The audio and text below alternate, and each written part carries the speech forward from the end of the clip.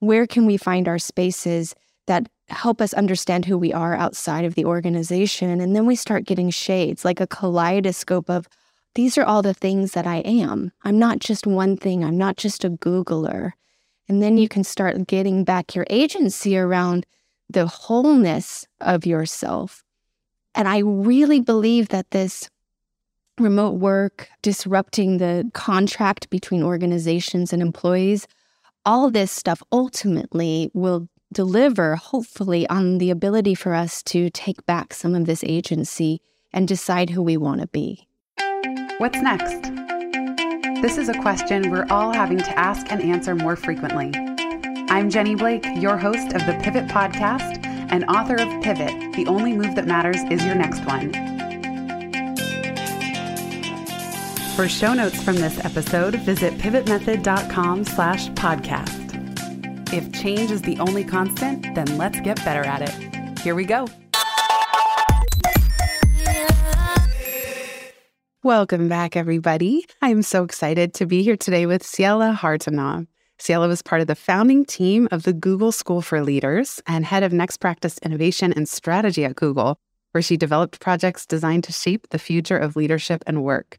She currently runs Hum Collective, a boutique strategy and innovation firm that helps companies, executives, and teams make sense of the forces shaping the future and prepare strategically. She also co-hosts a podcast called Questioning Work. Ciela, welcome to the show. Jenny, thanks for having me, and Happy New Year. What I didn't mention is that you also have a book in progress. So you're navigating the thickets, hacking through the bramble of ideas and trying to wrangle these topics, or let's say surrender, as we were saying before we hit record. How has it been trying to synthesize your career so far throughout this process?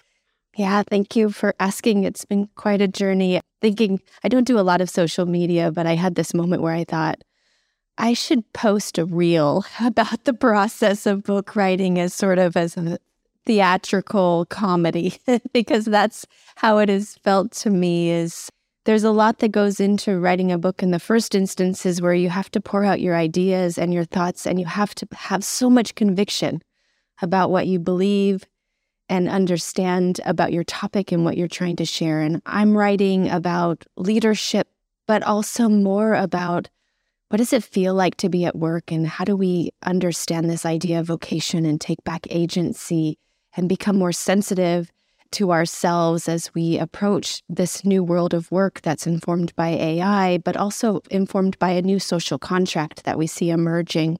So it took me 6 months to write the original manuscript, and now I'm a year into refreshing and redoing. One of the things you said is that the sensitive leader is a wayfinder, not a truth teller. What do you mean by that? So I think there's this idea that leaders should know the truth and know the answer. And what we're finding more and more, of course, is that that is impossible in the age of uncertainty. COVID, of course, gives us the front row seat to the fact that in emerging conditions, we need to actually be more responsive rather than thinking about what is rational and what is right and what the truth is. So I talk about this idea of wayfinding almost as if it was back when the explorers were out in the world and looking for new land. It's about what do you see and how do you adapt, and then how do you bring other people along and help them make sense of what's happening, but also take their input and their thinking because they see something different than you see. And then collectively, we create more perception about what is happening, and then we have more responsiveness. So it's a different way of thinking about adaptability. I love what you said about sense-making. There are some questions you provided. I forget where I read them in your body of work, but what's interesting here? What's going on here? And then even entering a more playful state. Not how do we solve this, as you said, but even what are you scared about? What are you sensing? And just that whole idea of sense-making and wayfinding rather than, and this applies to pivoting too, not just leadership and building businesses, but pivoting in general. It seems like often people feel pressure to have the answer about their next career move, when in fact it's so much more of a sensing, wayfinding, sense-making process. Yes, and that's what the book is all about, is how do we do that as individuals? And what I always have been interested in is what is the human part of work? And so there's a whole body of work that's emerging from neuroscientists and people who study human behavior, as well as biologists who study the body, about how do we actually make sense. And we have this amazing human toolkit that we're built in with. We have emotions, we have our somatic responses. Of course, we have our cognition, but interestingly, our cognition is often very much driven by our emotional body and the other parts of where we're making sense inside this human capacity that we have. So on the cutting edge of this research around wayfinding and around sense-making is the fact that we have this toolkit that's already built in, and if we just start using it, we're able to attune to different environments, to ourselves in new ways, to other people. And when we do that, we are able to see more about the situation. And this is essential when we are dealing with uncertainty and complexity, because there is actually no one right answer per se. There's choices, there's options, there's experiments we have to run. And so this human toolkit, if we can just go back to it and cultivate it, is really our answer to building more resilience and more capacity in these times that are really challenging. You worked at Google for a little over 8 years, and you left just over 2 years ago in March 2021. How do you apply some of these principles and practices in a culture like that? So I know when I work at Google, it's so fast-paced, and everybody is so smart and so driven, so motivated. And you and I know the quality of Googliness is that people are generally really warm and friendly too. So none of that culture that I've described is ill-intentioned. But I found it very hard to tune into my intuition and have any sort of sense-making or way-finding practice. I just found that much more challenging when I was part of a large organization. And I'm wondering what you would advise, because now you've been on the other side as well. And it's just so much quieter when you're working by yourself or for yourself. What was your experience of trying to develop some of these tools for yourself and then sharing them with others in leadership training in an environment like Google? In some ways, there was a real openness to it because the work that I was doing was in innovation. So I ran an innovation practice using a set of foresight tools and sense-making tools that looked at how leadership was evolving in the future of leadership. And this is the same process that I bring to my clients now. So organizations who are really interested on being on the cutting edge gravitate towards this type of work because, of course, this is how Google became what it is. It's because it was on the edge of something. So there was an appetite in that way to say, you know what can we do only here at Google? Because we have the resources, because we have the mind share to think about what's next and integrate it. So in that way, there was a real openness and interest in it. But that collided oftentimes, and I see this with my clients too, collided with we need to prioritize the bottom line, stakeholder engagement. So there was always a tension between the two. And here's what I've learned about the tension. At first, I used to find this very frustrating, but the tension is actually essential in the innovative process. So what started to happen is I would bring ideas to the table, and ideas that were pretty novel for the time. In 2016, I came to the table and I said, we should really be focusing on leadership mindset, not skill set. And this was very provocative in leadership development at the time. I know mindset is very out there now. It's discussed a lot. I think it's widely misunderstood, honestly, but at least the concept and the language is sort of starting to be talked about more and more. But at the time, this was a very sort of novel concept, and it went against everything we understood about leadership development and what we should be doing. So I brought that to the table, and there was a lot of pushback. But I had one very senior stakeholder who was much more interested in being on the edge and also had a lot of political savvy. And so what we were able to do is work with the resistance that we were seeing in the organization to pivot the ideas in a way that they became much more palatable. It was almost like we were in Trojan horse mode, and we were able to shift over time what the Google School for Leaders was really about to be much more in alignment between mindset and skill set. And that I'm really proud of, because we were able to produce a different way of thinking about leadership long before this became mainstream. But it was because in that tension, we worked with the tension rather than just letting the ideas die. I love that Trojan horse mode. I've done that with most of my books. Is like, even with Pivot, there was a lot of spiritual underpinnings to the book. And yet I made sure that it was career and business and that it would be on the career and business shelves. And then I felt that my Trojan horse as well was introducing paradoxes and meditation and just as you like mindset piece. I remember encountering the Google School for Leaders when I was external. I had come in to do an event, a manager training in Miami. And I think you were going on right after me. And I saw this gorgeous information packet, and the marketing materials were so beautiful of the resources you were handing out, and the presentation was fascinating. And I just thought, what is this? And so I know you were part of the founding team for the Google School for Leaders.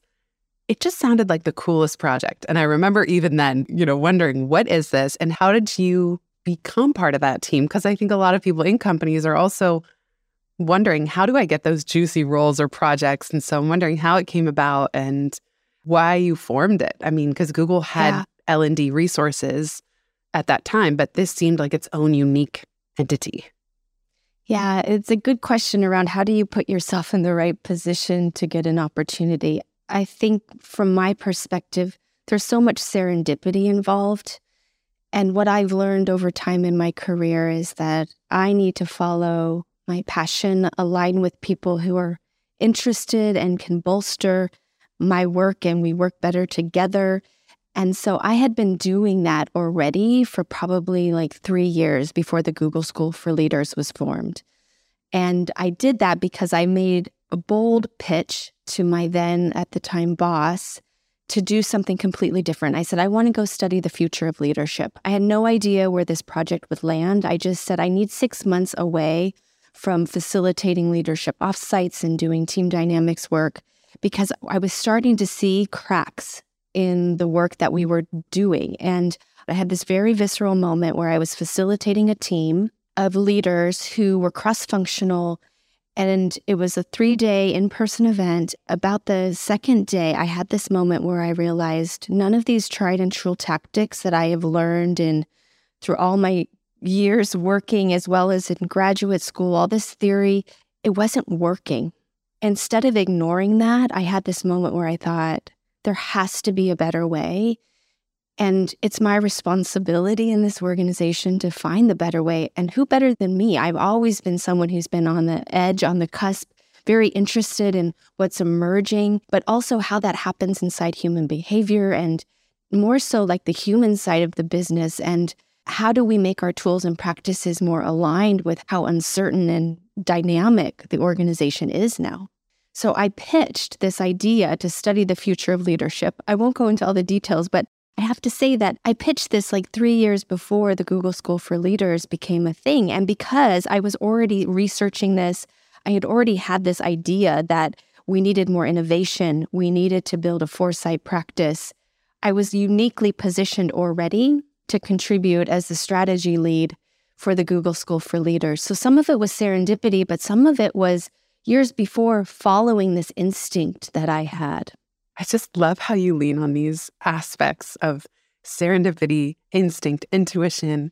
Now, just pitching something like this does not guarantee any sort of approval or budget. So how do you think you actually got the powers that be to say yes and even allocate full-time roles to do this? Yeah. Sometimes I wonder that myself. Here's the thing about that is I think sometimes you feel in yourself complete conviction and you know. And I felt that way about this work. And I felt so strongly about it.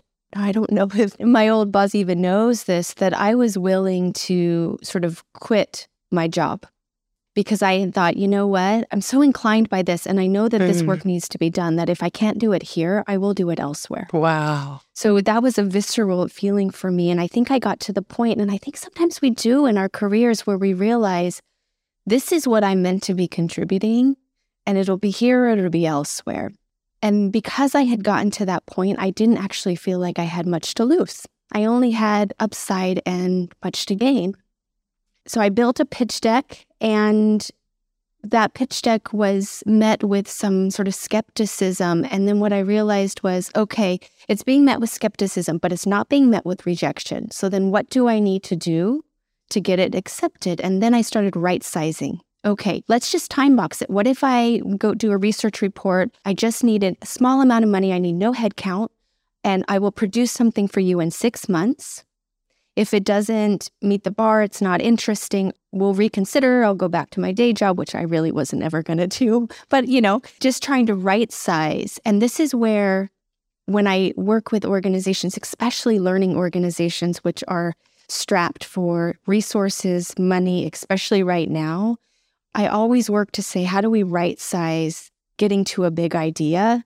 Because otherwise you're going to be on the back foot. But I also recognize there's pressures and things that are real in this moment that have to be overcome. I always say something similar. Make your proposal small enough that it's easy for someone to say yes. That if you try to go from zero to launching some global company-wide initiative, most likely it's going to be a no. Just people get too jittery. But if you start with your team, you launch something, you show that it does well, it makes an impact. Okay, then it grows a little bit over time. And I've seen people create full-time roles. We'll be right back just after this.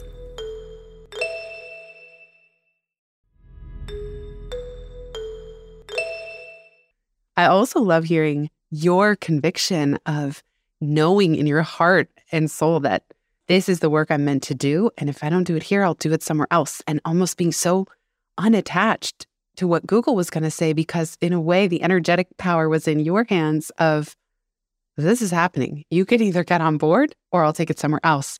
I don't even mean to say like win-win. That's kind of not the right language here, but you were going to bring it to life no matter what. And the question is, do you want to be part of this? And thankfully they said yes. And thankfully they said yes. I would say I think that's a unique part of Google culture, at least at the time. I'm sure it shifted now, but there was this real sort of yes and possibility culture when I was at Google, and that I really appreciated. And one of the things I think about right now around work and organizations is we need more yes cultures that are not looking for the linear A to B answer and the prioritization that rips and strips out all innovation and possibility. That is a recipe for disaster, to have no slack in the system. We saw that during COVID with supply chains. The reason why we had supply chains issues is that there was absolutely no slack. The reason why we have tons of burnout happening right now is we have no slack in the system. So when we think about what is the benefit of having slack in the system, it's absolutely for individuals like me to have an opportunity to build something that gains a lot of traction, and then ultimately it does influence a company-wide initiative like the Google School for Leaders. But it's also a really important and valuable organizational tactic for resilience and vitality. When it comes to trusting your intuition, after working on this project and launching it so successfully, a couple years later, it was your time to go in 2021. How did you know that it was time to leave and go out on your own? Oh, I knew probably a year and a half before I went out on my own that I needed to go. Isn't it always that way? I find that too. Yeah. The really big decisions, they start settling in. They start settling in, and there was nigglings of it. And interestingly, I actually took another job offer, and then I went back on it. I took another job offer, and I thought, like 2 years before, I was like, okay, maybe I need to leave Google now. And I took another job offer in another company, and then I backed out, which I'm not proud to have done that, but it just was like, this isn't exactly right. I think I need to stay at Google just a little bit longer. Like something was going on, but I could definitely feel that there was something happening inside me that was saying, what is it that you're supposed to be offering to the world? Where are you best suited? And then, as happens, I ended up getting a huge nudge from what was happening inside the organization. And there was new leadership coming in, and I started feeling this complete disalignment and started realizing very acutely that I couldn't be my full self and I couldn't bring my full capabilities and my gifts to the table anymore. And I spent 3 months working through what does it mean to leave and how do I have a sense of agency to do that? Google can be very compelling, as many companies that have a strong external brand. You start to understand yourself in the context of that organization. I'm a Googler or whatever it may be. So I spent 3 months just trying to disassociate my identity and myself. And then I was able to take the leap and leave. How did you know when things started to shift? And I actually felt that way too at one point. I felt it was no one's fault, again, but I was in so many meetings and emails that I just wasn't fully expressing what I knew I had in me to express and create. And I think it can be hard sometimes for people to know, is this a phase? Is this just a product of this current reorg or this current manager? Do I wait it out? Do I try to improve the situation? And then how do you know when it's pretty clear? Like, how did it fully become clear that the answer is no, capital N, that I can fully express my gifts here now, as it has evolved to this point? I think to your point, it's subtle at first until it just gets louder. So for me, I ended up in a meeting where it became very clear, a very senior person. No one's fault. Everyone was just trying to get the work done.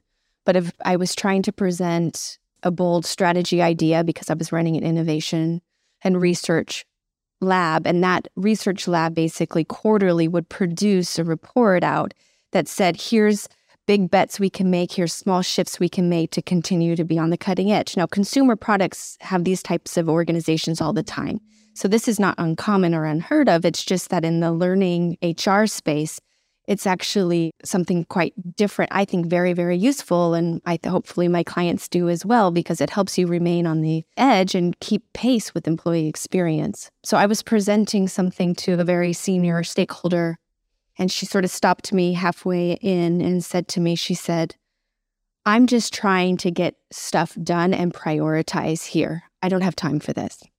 And I knew it wasn't about me. I knew it was about her stress level. But at that point, I realized if this is the mentality, I can do the most insightful work and it won't be received by the system. And this was sort of the penultimate experience. And I was, of course, experiencing a lot of other nudges around it. And I was assessing, okay, is it just that this is a moment in time? Like you said, what else can I do? What pivot can I make? And I had already made a lot of those and guided my team through a lot of that.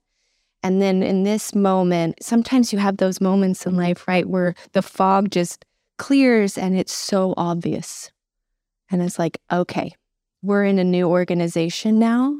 Yes. And it was the best, even though it was really hard. And I put a lot of love into that work. I put a lot of love into all my work. But I realized, okay, there's something else for me now.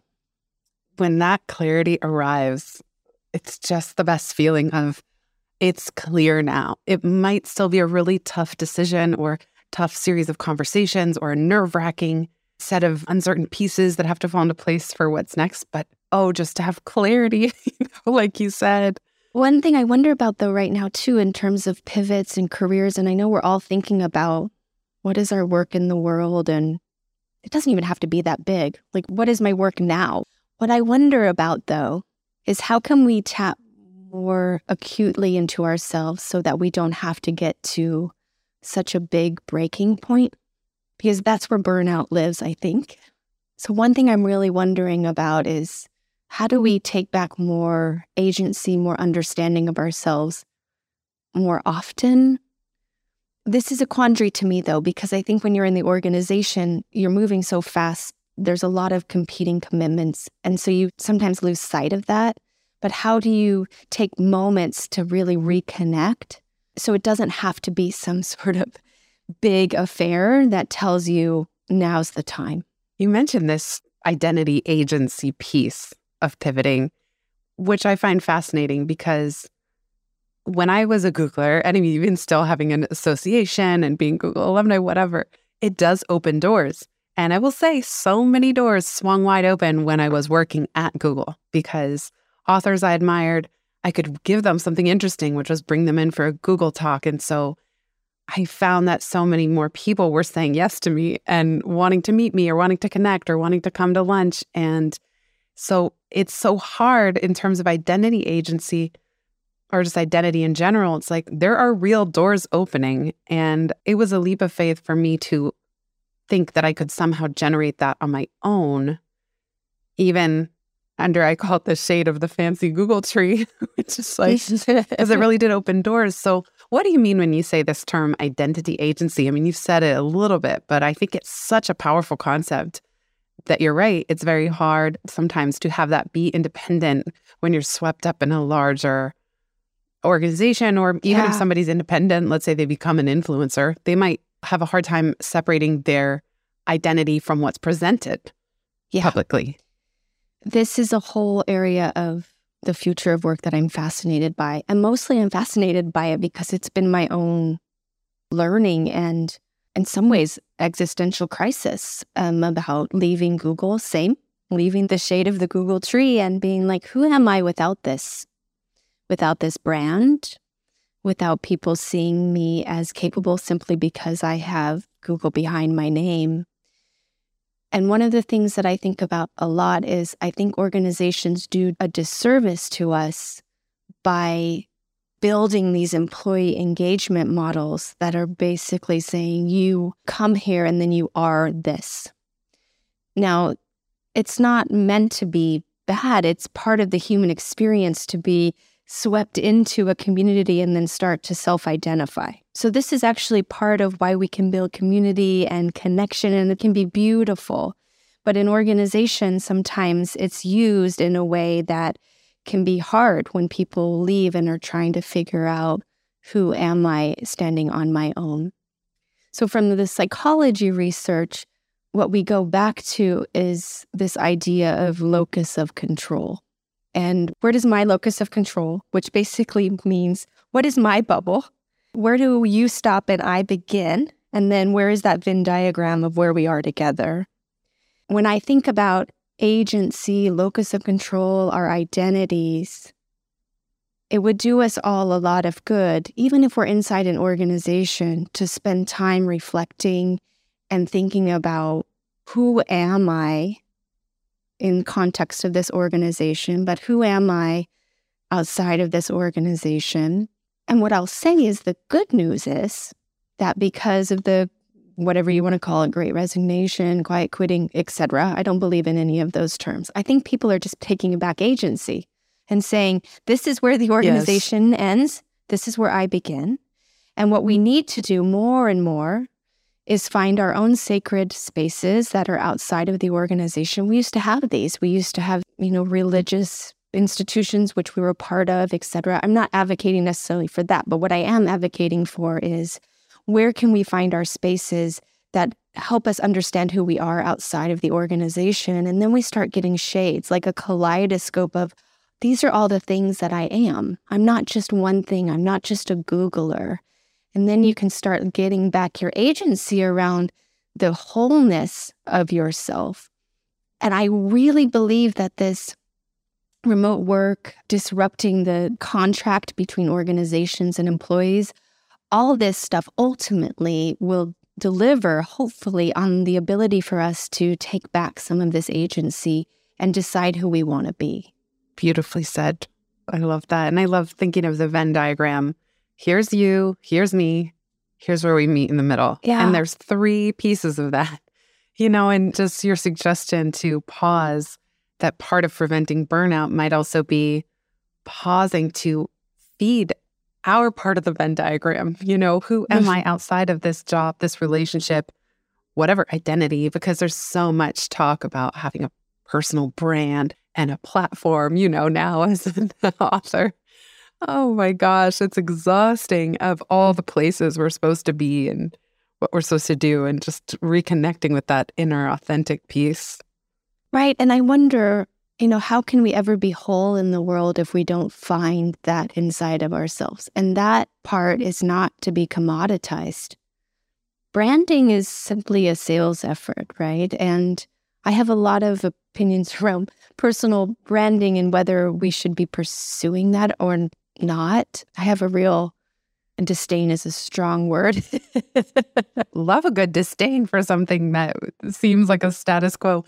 Give me your rant. What's your personal brand rant?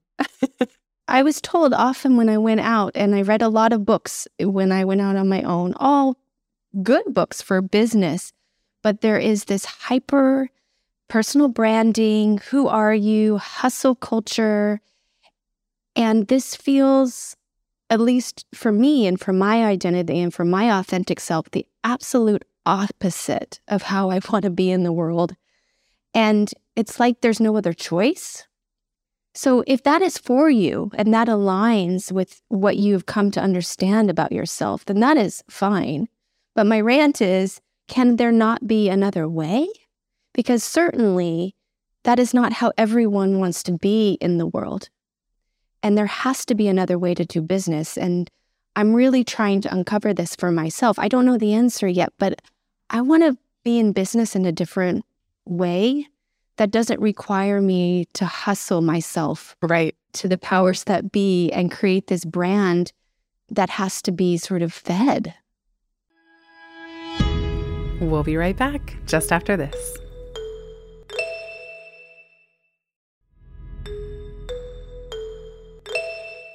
It's interesting because I did an episode, I'll link to it in the show notes, on how I run my business without social media. And I have a few friends I know who do this, but that episode had people coming out of the woodwork to just ask, almost mouth agape, what? That's possible? Just looking for permission that they could possibly have a business without it. And I think it's a quieter group by definition. Those who don't want to do all these shenanigans and rigmarole, again, nothing wrong with it for anybody that enjoys it and it works for your personality type. But I do think there's something about maybe being a highly sensitive person and empathic or deeply empathic, almost where it hurts. It's hard to engage with the noise of social media and even just the quantity of communication. Like, I find that very taxing on my energetic system. And so the group is quiet, but they're there. You know, people are out there who want to run their business a different way. And I was even saying yesterday, I had a rant because with podcasting, I joke that I have a personality for podcasting, as in no video, no social media. It's just a nice, deep conversation where we get to hit record. But now, so many podcasters who interview me want to keep the video on because they say, oh, we don't post a full video, but we need clips for social media. So now it's kind of taking so much joy out of something that I have loved because they feel the pressure to have clips up on social media. That means now I got to be video ready, have the right background, stare into the little pinhole for an hour. And again, that's just when I'm the guest, but it has changed the nature of half of what's on my schedule. Right. You know, still getting swallowed whole by the social media tsunami. So Jenny, then how do you say no? Or I guess a better question is, how do you keep yourself in integrity if that's the ask? I know. Well, now every time I book an interview, I ask, is it video or can we do audio only? Or some are a hybrid, like we turn on video to say hi, which I never mind. And if they don't require video, I ask to turn it off. And what it might mean is that the more people who say, yes, I'd like to keep video on, I might be only saying yes to fewer a week. You know, now I might need to just only say yes to one interview a week. And if it's video, put it on a day where I have another video commitment and not spread it up. I can't do it every day of the week. It's a good question you asked. I'd love to know your answer, but I guess I'm clarifying up front the format. And especially when it's catching up with friends or colleagues, I'm always asking if we can switch to phone. If by default they've created a Zoom link, for example. That's nice. So you have found ways. I'm still learning because I'm early in my business where there's this thing that happens when you go out on your own where you feel like you must say yes and you must follow the rules. At least for me. Totally. What I have found in the first year of being out on my own, I said yes to a lot of pieces of work, as well as a lot of this pressure to be on social media, to have a presence in a certain way. And I did it. And then I reached this point where about 8 months in, I realized I was so far out of my integrity. But it took me 8 months to realize that because I had been told the right way to do business is to say yes, elevate your profile. So I was following because I didn't know, of course. I was learning. I mean, everything about writing a book for me, about making this whole pivot in my career has been, okay, I have a beginner's mind. I don't know. So where can I seek to know? So what I've realized is over that sort of period where I was doing and following the playbook per se, and then that moment where I realized this is so draining and I'm out of integrity, that I also have inner knowing that needs to be part of the playbook, that needs to come as part of something that's valuable. It's not like I'm fresh out of college. Like I've had experiences, I've had a good career so far. So I also have knowing that can be brought to the table too. And when at that 8-month mark, I started saying no. So I was doing a lot of team dynamics work. I had a really great client, a good income for my business. And I started saying no and saying, I don't do that anymore. That, of course, came with risk, right? It felt like a very similar moment to when I said at Google, I need to do something else and here's what I can offer. Yeah. I could not do it. And I don't know about you, I feel that way too, where once my inner compass shifts or becomes clear, I cannot do the work. Yeah. Sometimes I feel that I must sound really entitled when I say that. There are people who are doing all kinds of grueling jobs and grinding it out to do it. But I can't. I know I could have pushed really came to shove, but it's like I get completely blocked. The flow isn't there anymore. Yeah. It doesn't come. Yes. And I think this is also part of you tapping into your identity and agency and getting very clear with yourself.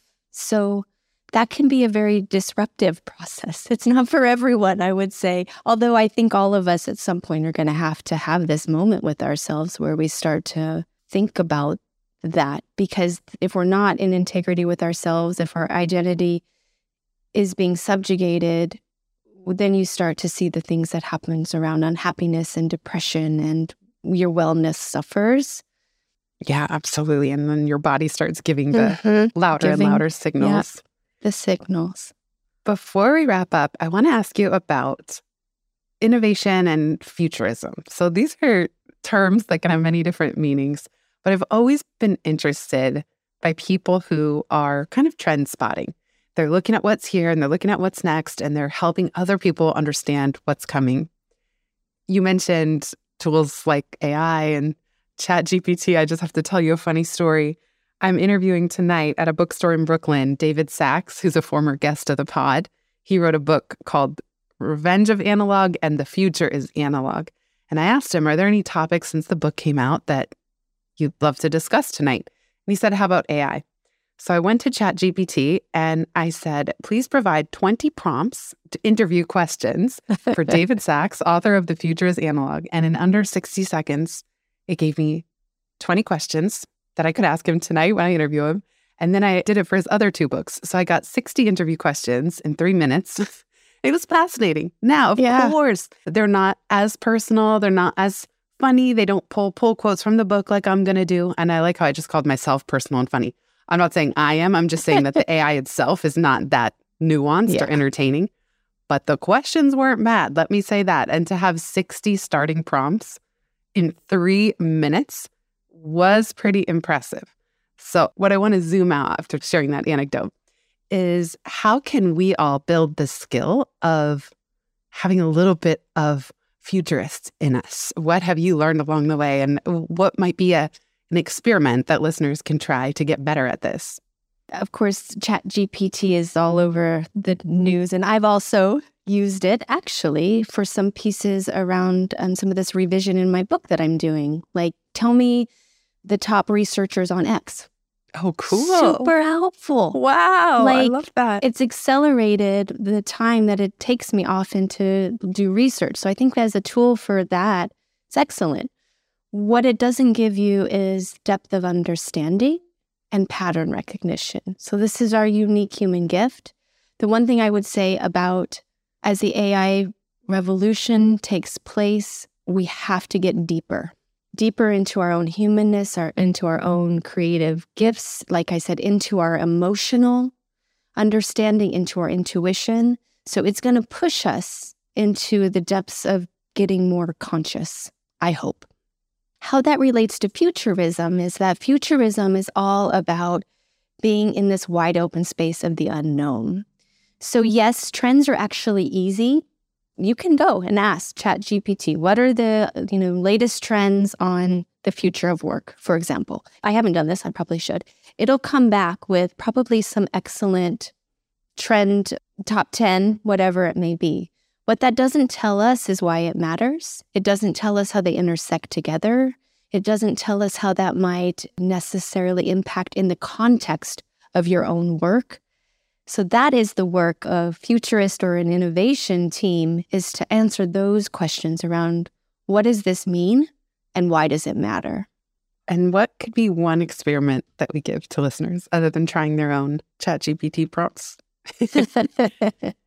So the one that I absolutely love is, it's not even an experiment, it's just a little thing that you can do. To take a walk, take out your headphones, and just go on a walk in your neighborhood that you're usually on, the walk that you usually do. And the whole task of the walk is to notice what are the things that you haven't been seeing. So this is a perception and noticing exercise. So you start to notice the things that you haven't been seeing and then come back and journal about what is out in your ecosystem that you haven't even noticed before. And what does that tell you about where you live, about the state of the climate, about your neighbors? Give yourself a chance in your own environment to investigate and build a new perception around your own context. That's just a small experiment that can then translate into when you're doing your work and perhaps you're reading something for a project that you're on. Then you start asking yourself, okay, if I'm continuously going to the same news sources, what am I not seeing? Where else might I need to be looking to expand my perception of this issue? I love that experiment. And talk about the future is analog, just going for a walk and seeing what we noticed. I love that. Thank you, Ciela. This is so fun to hear your take. And I love how you're advocating for all of these skills, like, I don't know another word for it, but these sensitivities as part of leadership and innovation, of wayfinding and inner knowing, serendipity, all of it. Where can people find you if they want to keep in touch?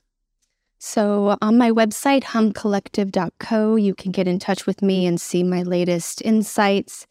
And I do have an Instagram, which I'm an occasional Instagrammer. So at Ciela Rose, you can find me there as well. Great. I'll put those in the show notes. Thank you so much for being here, Ciela. And big thanks to everybody who's here listening. Thanks, Jenny.